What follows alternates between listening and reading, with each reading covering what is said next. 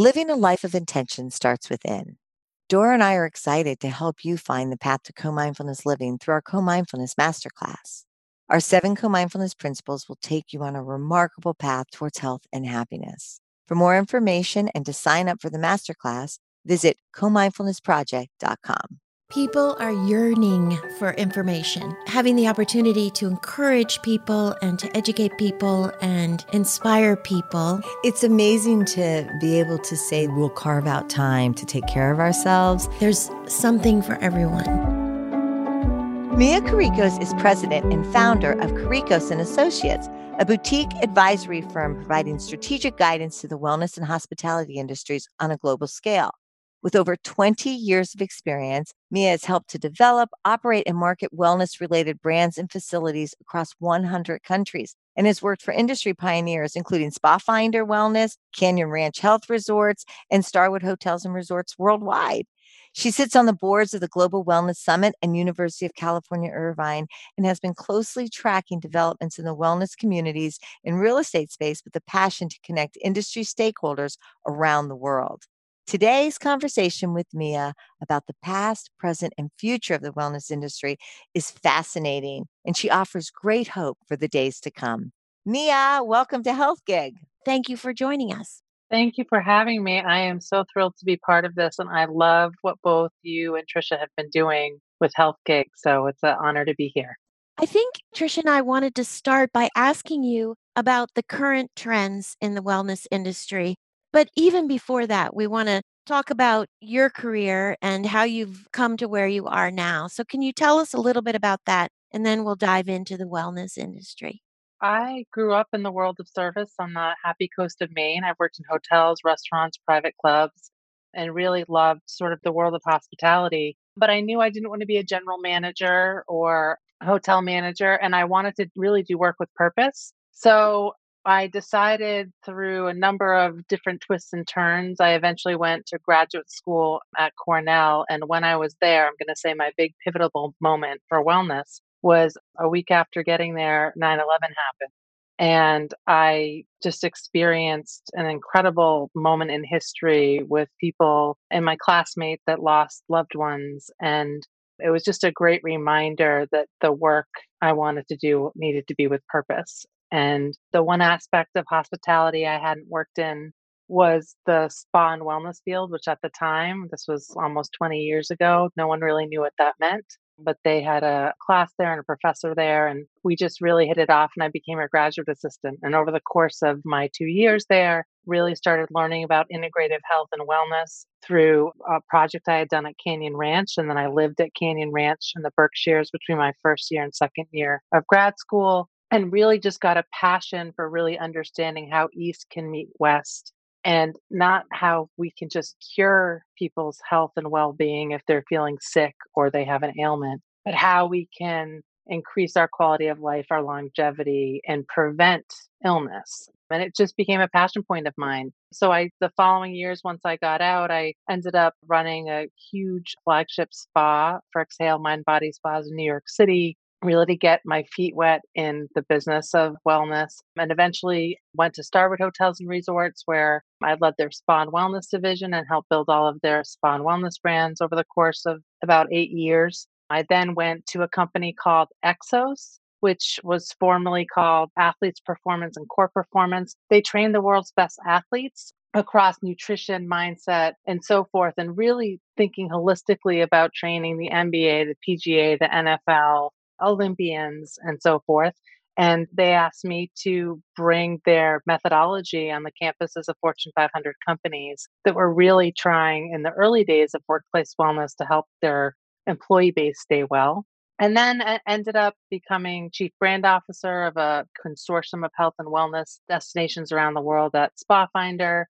I ended up having my own consultancy on the side, which I still do today, called Kyricos and Associates. And most recently, I was the global head and senior vice president of well-being at Hyatt Hotels worldwide, which really was the first position of its kind because it wasn't just focused on commercial health and wellness, things like food and nutrition, quality of sleep, spa, fitness, and so forth at hotels.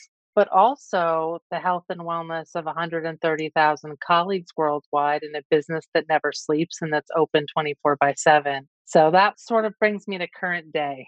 So, should we talk about sort of what do you see going on in the wellness field now?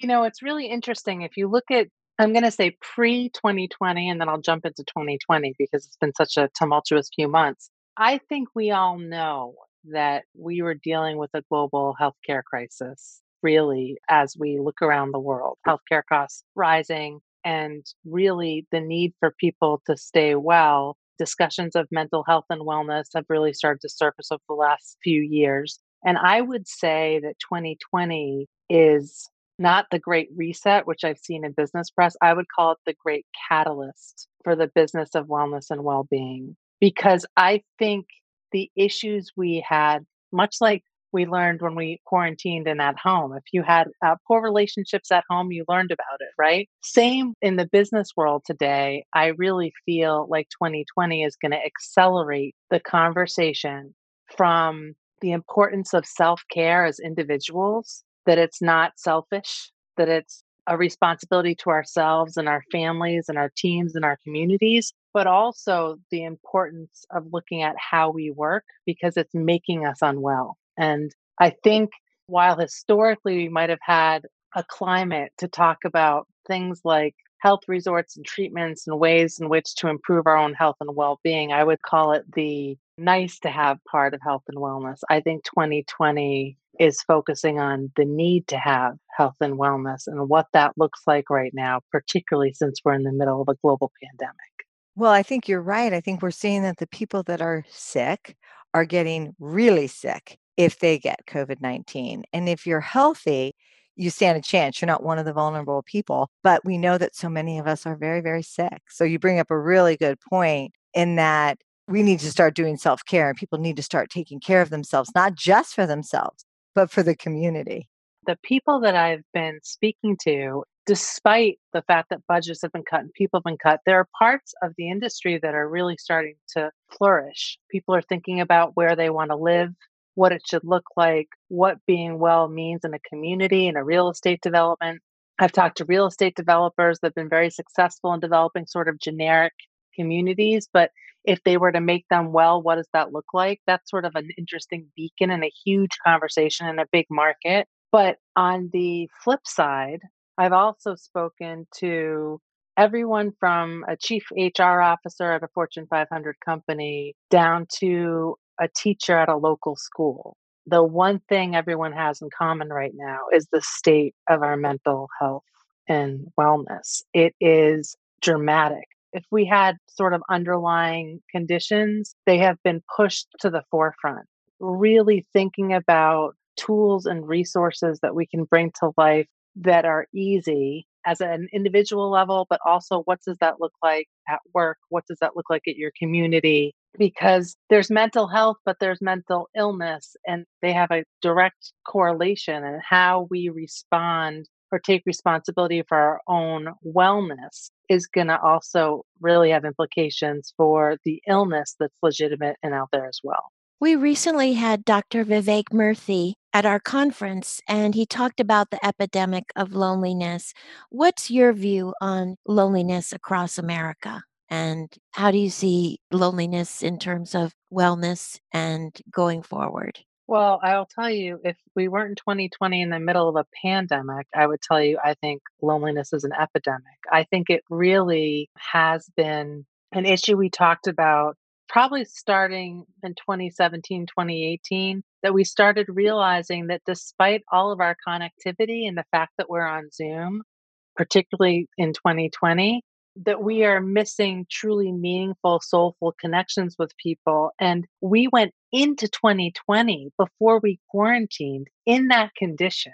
And then we came home, we're forced at home, and some of us more tech savvy than others, and trying to connect with people meaningfully is a really serious issue. We are social beings, we are human beings, and finding ways to connect with people is absolutely critical. In fact, it's funny, I've called that the need to connect with people as an anecdote for people that are struggling and they've lost their jobs and they're trying to find work. I've have friends in those positions, and I've literally said, spend a few hours a week finding a way to connect with someone you really care about, someone that you love, because you're going through a hard time and you're going to underestimate how much you need that. Whether it's making dinner for your neighbor and dropping it off and waving from the porch, whether it's finding a way to connect with loved ones, we have to proactively address the loneliness factor now more than ever. I mean, if it was a little symptom before, it's a massive problem now. So, when you're talking about the importance of connection, you're an expert in the wellness area at work, right? So, talk to us about how you see that trending in the wellness industry. Like you said, you were responsible for 130,000 employees. What are the challenges now at work, and how do you see the workplace changing, and what do you see needs to be added in there? It's become crystal clear for me as someone who's really been in charge of leading programs, products, services, tools for companies to help their population stay well. Companies have gotten into this because they've seen their healthcare costs rising and they're trying to find a way to increase the health and wellness of their working population. But they're trying to do that through programs, through things like give your employees a free gym pass or give them a subscription to Headspace, bring in a company like WW, formerly Weight Watchers, help people to stop smoking, enable them to even have naps on site, and the list goes on. Those programs all have merit and they're efficacious and they are science based. And I've been part of bringing them and similar methodologies into corporations. The problem is the results of them are fleeting if they're inherently trying to be installed into a company that's unwell. So, what do I mean by that? I mean, if we don't start looking at how we work and the cultures we're fostering in companies, we have no chance in having any of these programs work. You're literally taking bags of money, lighting them on fire, and throwing them out the window. And how we work is a problem. We've all worked for bosses that have said, enjoy your vacation. It's going to be fantastic. Good luck. Can you just finish this impossible deadline before you leave? And they'll still be the ones to call you or text you at all hours of the night when you're supposed to be on holiday. Meetings that are started with every problem that's going with the business instead of celebrating the things that are going well. These are just minor examples, but huge examples of colleagues that also feel chained to their desk, that can't take advantage of the wonderful gym that may have been built at the office, despite all the marketing that's coming from HR, because they feel chained to their desk and that they're going to be frowned upon if they take their lunch break in the gym. So we are talking out of both sides of our mouths. This is so much more about looking not just on programs, products, and services to bring into companies, they're important, but looking at the culture of a company, which you have to really do both and ideally one before the other. How do you do that? It's something that I've done, and I will tell you, I've fallen on my face a few times because I've been focused on the best programs, the state of the art programs, and I've just assumed that everyone has bought into bringing in this great program to a company. You literally have to start at the top.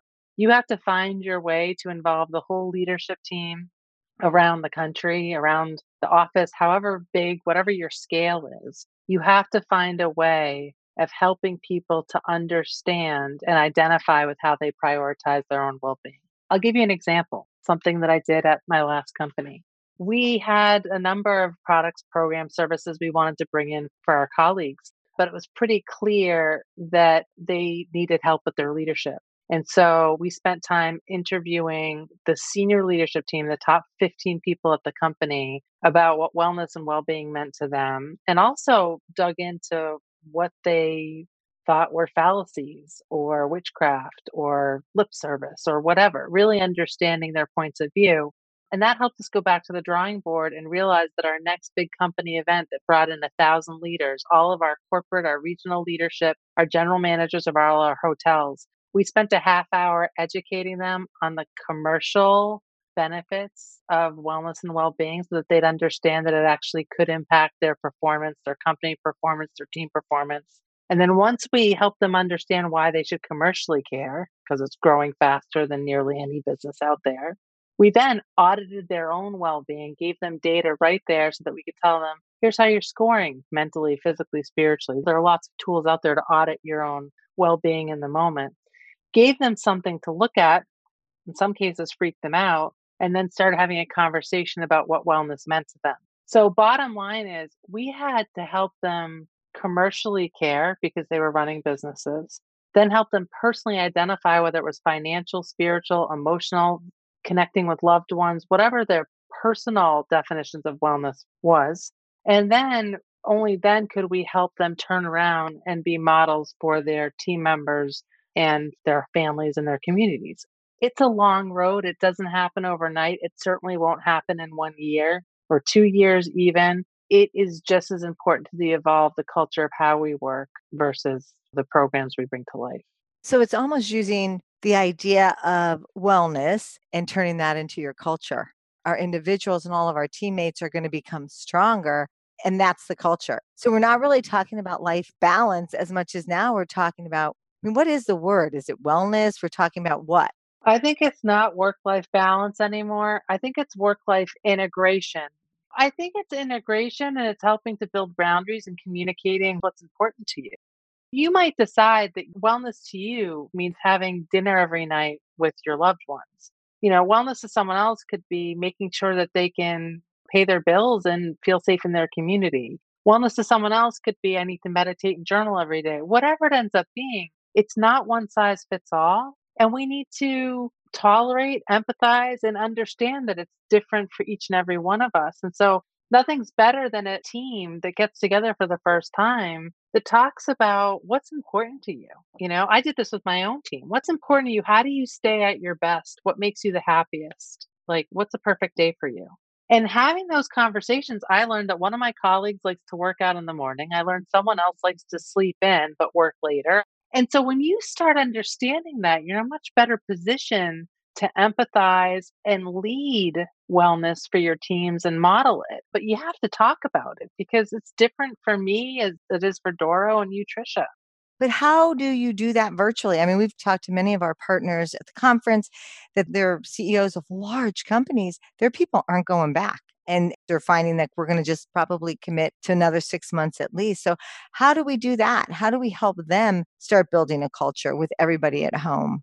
I think very similarly to the conversation I just suggested, I think this is going to be different for every company. And whether you're private, you're public, it's going to be very different as to start organically at a grassroots level with team members and grow from there. I think the best thing executive leaders can do is to champion that culture of well being before they even know what that means for their particular company. Because this way, it's giving permission to leaders to have these kinds of conversations with their teams, and they may discover a new way of working. They might change their operating hours. They might have Zoom only times and work periods. You guys have heard of a company called Techno Gym. They're in Italy. One of the things I thought was so amazing is they have a company policy at their home headquarters that they now honor at home in their home offices that you can't schedule meetings between 12 and 2. It's not allowed. It's just not allowed. So that is when people are going to eat. Maybe they work out. Maybe they take a siesta, as we know is common in Europe. I mean, who knows? But they have literal hours where you can't schedule meetings. We've heard of companies in France where there are no email hours. Emails cannot go out after 5 p.m. on a Friday until 8 a.m. on a Monday. You have to cache them. There's going to be penalties around that. We've talked about the data and science around a 4-day work week where they've done some pilots. That could be something that happens because God knows we're working longer and harder than we ever have before. People have hit 40 hours well before they get to Friday. So that kind of conversation, they need to get real and champion this culture of well-being and make it okay to have these conversations and make it okay to find new recipes and ways to work, sometimes for each team, potentially for the company. And it's literally working with their leaders once they have the voice of their employees to funnel it up and funnel it down. I'm not suggesting it's easy, Trisha. It's very, very hard work because we have to basically undo decades of poor habits. The technology has been a lot of gifts, but it's also completely allowed no separation between work and life. And so we really have to undo some bad habits to realize our potential in this area.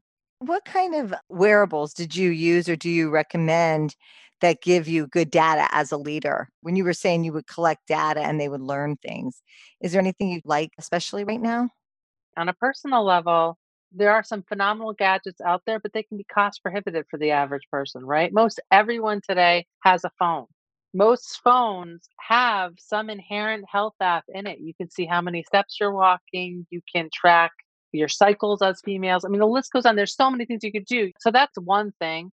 When I think about apps that are out there, honestly, if you don't have a meditation app on your phone right now to take a time out, whether it's Calm, Headspace, Meditation Live, we all need tools that we can reach to when we know we need a timeout. You got to check yourself before you wreck yourself. So there's that. When I look at corporations, there are a number of companies out there that actually provide assessment tools that can be embedded into your phones, could be embedded into your computers, where you take an assessment at any point in time and you can see how you are week to week, day by day.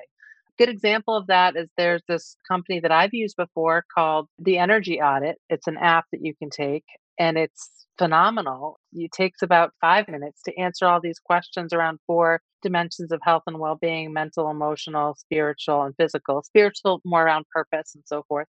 You take it and you see how you're doing on any given day. And I will tell you, 80% of the people that take it, their worst area or dimension is not what you would think physical. Oh, I need to lose weight or eat well. It's mental. Typically, in a corporate environment, 70 to 75% will score poorly in mental health and wellness. That's where stress is, that's where managing your own anxiety, any of those things are there. And what I love about these kinds of apps that are available out there is that corporations, if they're willing, could ask their colleagues to take these audits and they can start getting anonymously and in a consolidated fashion the state of how people are rating their own mental, physical, emotional well being. And then it's easier for a company to determine, well, where should we gear more of our efforts, right? Depending on the assessment of the company. So there's a lot of tools out there, Trisha. I don't think that's the issue. The issue is the willingness to make it a priority for the entire organization from the top down and the bottom up. That's where we have our work to do. Mia, you've done some work recently with love in businesses. Can you talk about that? One of my wellness practices, I'm going to give you a little look under the hood, is when I'm going through something difficult, I personally have to go find something to research or something new to learn to get myself out of this dark hole. And I've had this hypothesis for a couple of years now, much like I did for wellness and well being to legitimize it, to see the science and evidence behind it. I had this hypothesis that if we institutionalize love as a business strategy, that it could actually be seen in a top line and a bottom line analysis. Like, how could we look at that? And so when I had to furlough my entire organization earlier this year, when COVID first began, we did that for 60 days. I said, this is my chance to go look at love.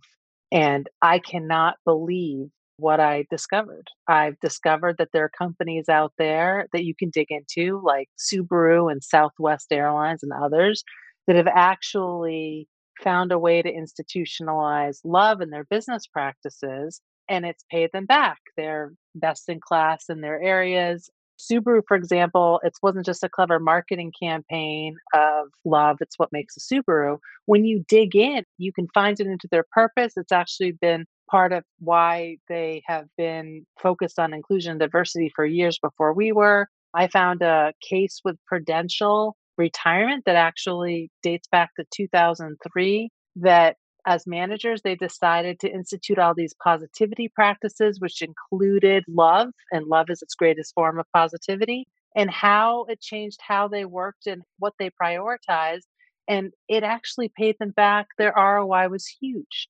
We don't have time to get into all of that today, but I also learned the relationship between trust and institutionalizing love as a business practice. If you do not have trust, that foundation of the house, love can't grow. And I don't mean to sound this ethereal, I'll get really real. When was the last time you as an employee was asked what you loved about your job? Or as a customer, what you loved about being a customer for that company? Or a board member, why do they love being on the board? It sounds, a little uncomfortable when love enters a boardroom.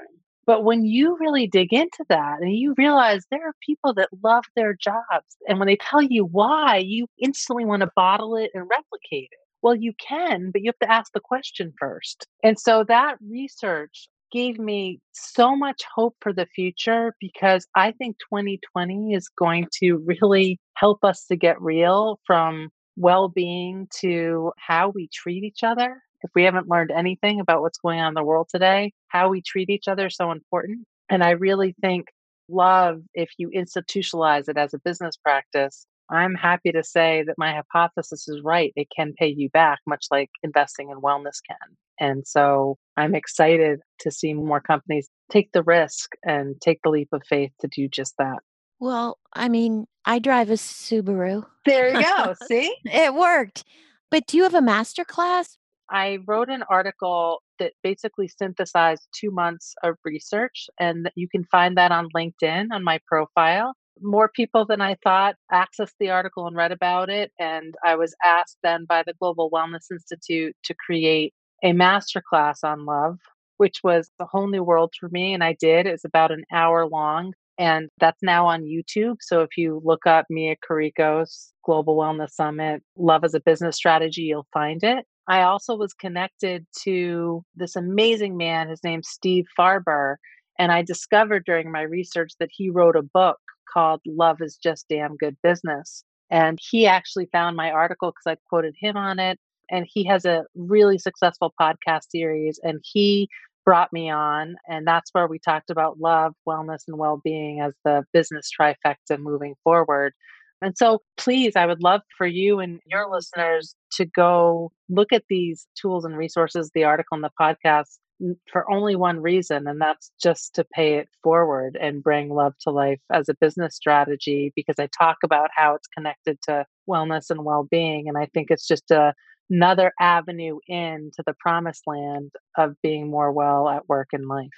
We just couldn't agree more. And that's why we were so excited that you were joining us on Health Gig, because this is the work that Dora and I have been spending a lot of time on. And this idea of connection, this idea of how we can become healthier with each other and grow stronger, particularly during these times. So to hear your perspective on everything, Mia, has just been fabulous. And we're so excited that our listeners get to hear you and read everything that you've written. So thank you for joining us. We so appreciate it. Thank you. Thank you both for having me. I think the work you're doing is so important and we need more of it. So, to the extent that I can ever support what you guys are doing, it would be an honor. I'm so impressed. Thank you for joining us on Health Gig. We loved having you with us. We hope you'll tune in again next week. In the meantime, be sure to like and subscribe to this podcast and follow us on healthgigpod.com. I'm Trisha. And I'm Doro. Be well. To learn more on how to live a co-mindfulness life, visit comindfulnessproject.com.